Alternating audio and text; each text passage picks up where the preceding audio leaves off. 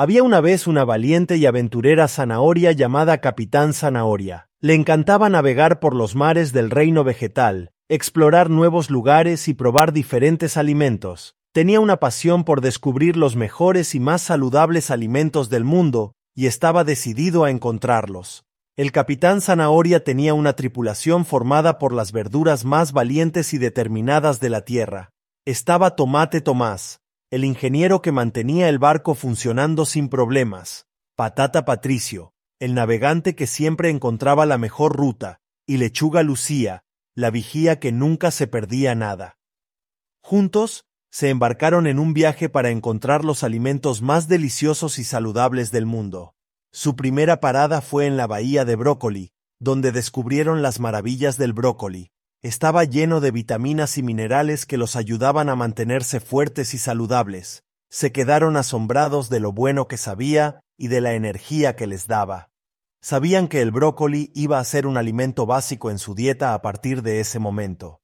Después, se detuvieron en el huerto de manzanas, donde encontraron las manzanas más dulces y jugosas. Las manzanas son una gran fuente de fibra y antioxidantes, que ayudan a mantener nuestro cuerpo sano. Merendaron manzanas durante todo su viaje y se sentían genial. A medida que continuaban su viaje, descubrieron que comer una variedad de frutas y verduras era la clave para mantenerse saludables. Disfrutaron de grandes ensaladas con todo tipo de verduras y nunca se habían sentido mejor. Descubrieron nuevos sabores y texturas que nunca habían probado antes, y disfrutaban cada minuto de ello. Incluso descubrieron que algunas frutas y verduras se podían usar para divertirse y jugar. Se lo pasaron genial jugando al fútbol con una sandía gigante, que además les proporcionaba una gran hidratación. También jugaron una partida de balón prisionero con un montón de plátanos y se lo pasaron en grande. Se estaban divirtiendo tanto que ni siquiera se dieron cuenta de lo saludables que se estaban volviendo. El Capitán Zanahoria y su tripulación aprendieron que comer alimentos saludables puede ser divertido y delicioso. Regresaron a casa con un nuevo aprecio por las frutas y verduras y vivieron felices para siempre.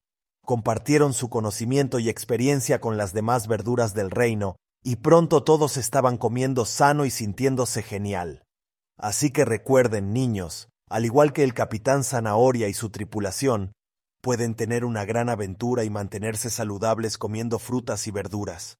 Coman sus verduras. Ese es el mensaje que el Capitán Zanahoria quería transmitir a todos los niños del mundo. Quería que supieran que comer sano puede ser divertido y aventurero, y que pueden pasarlo genial haciéndolo.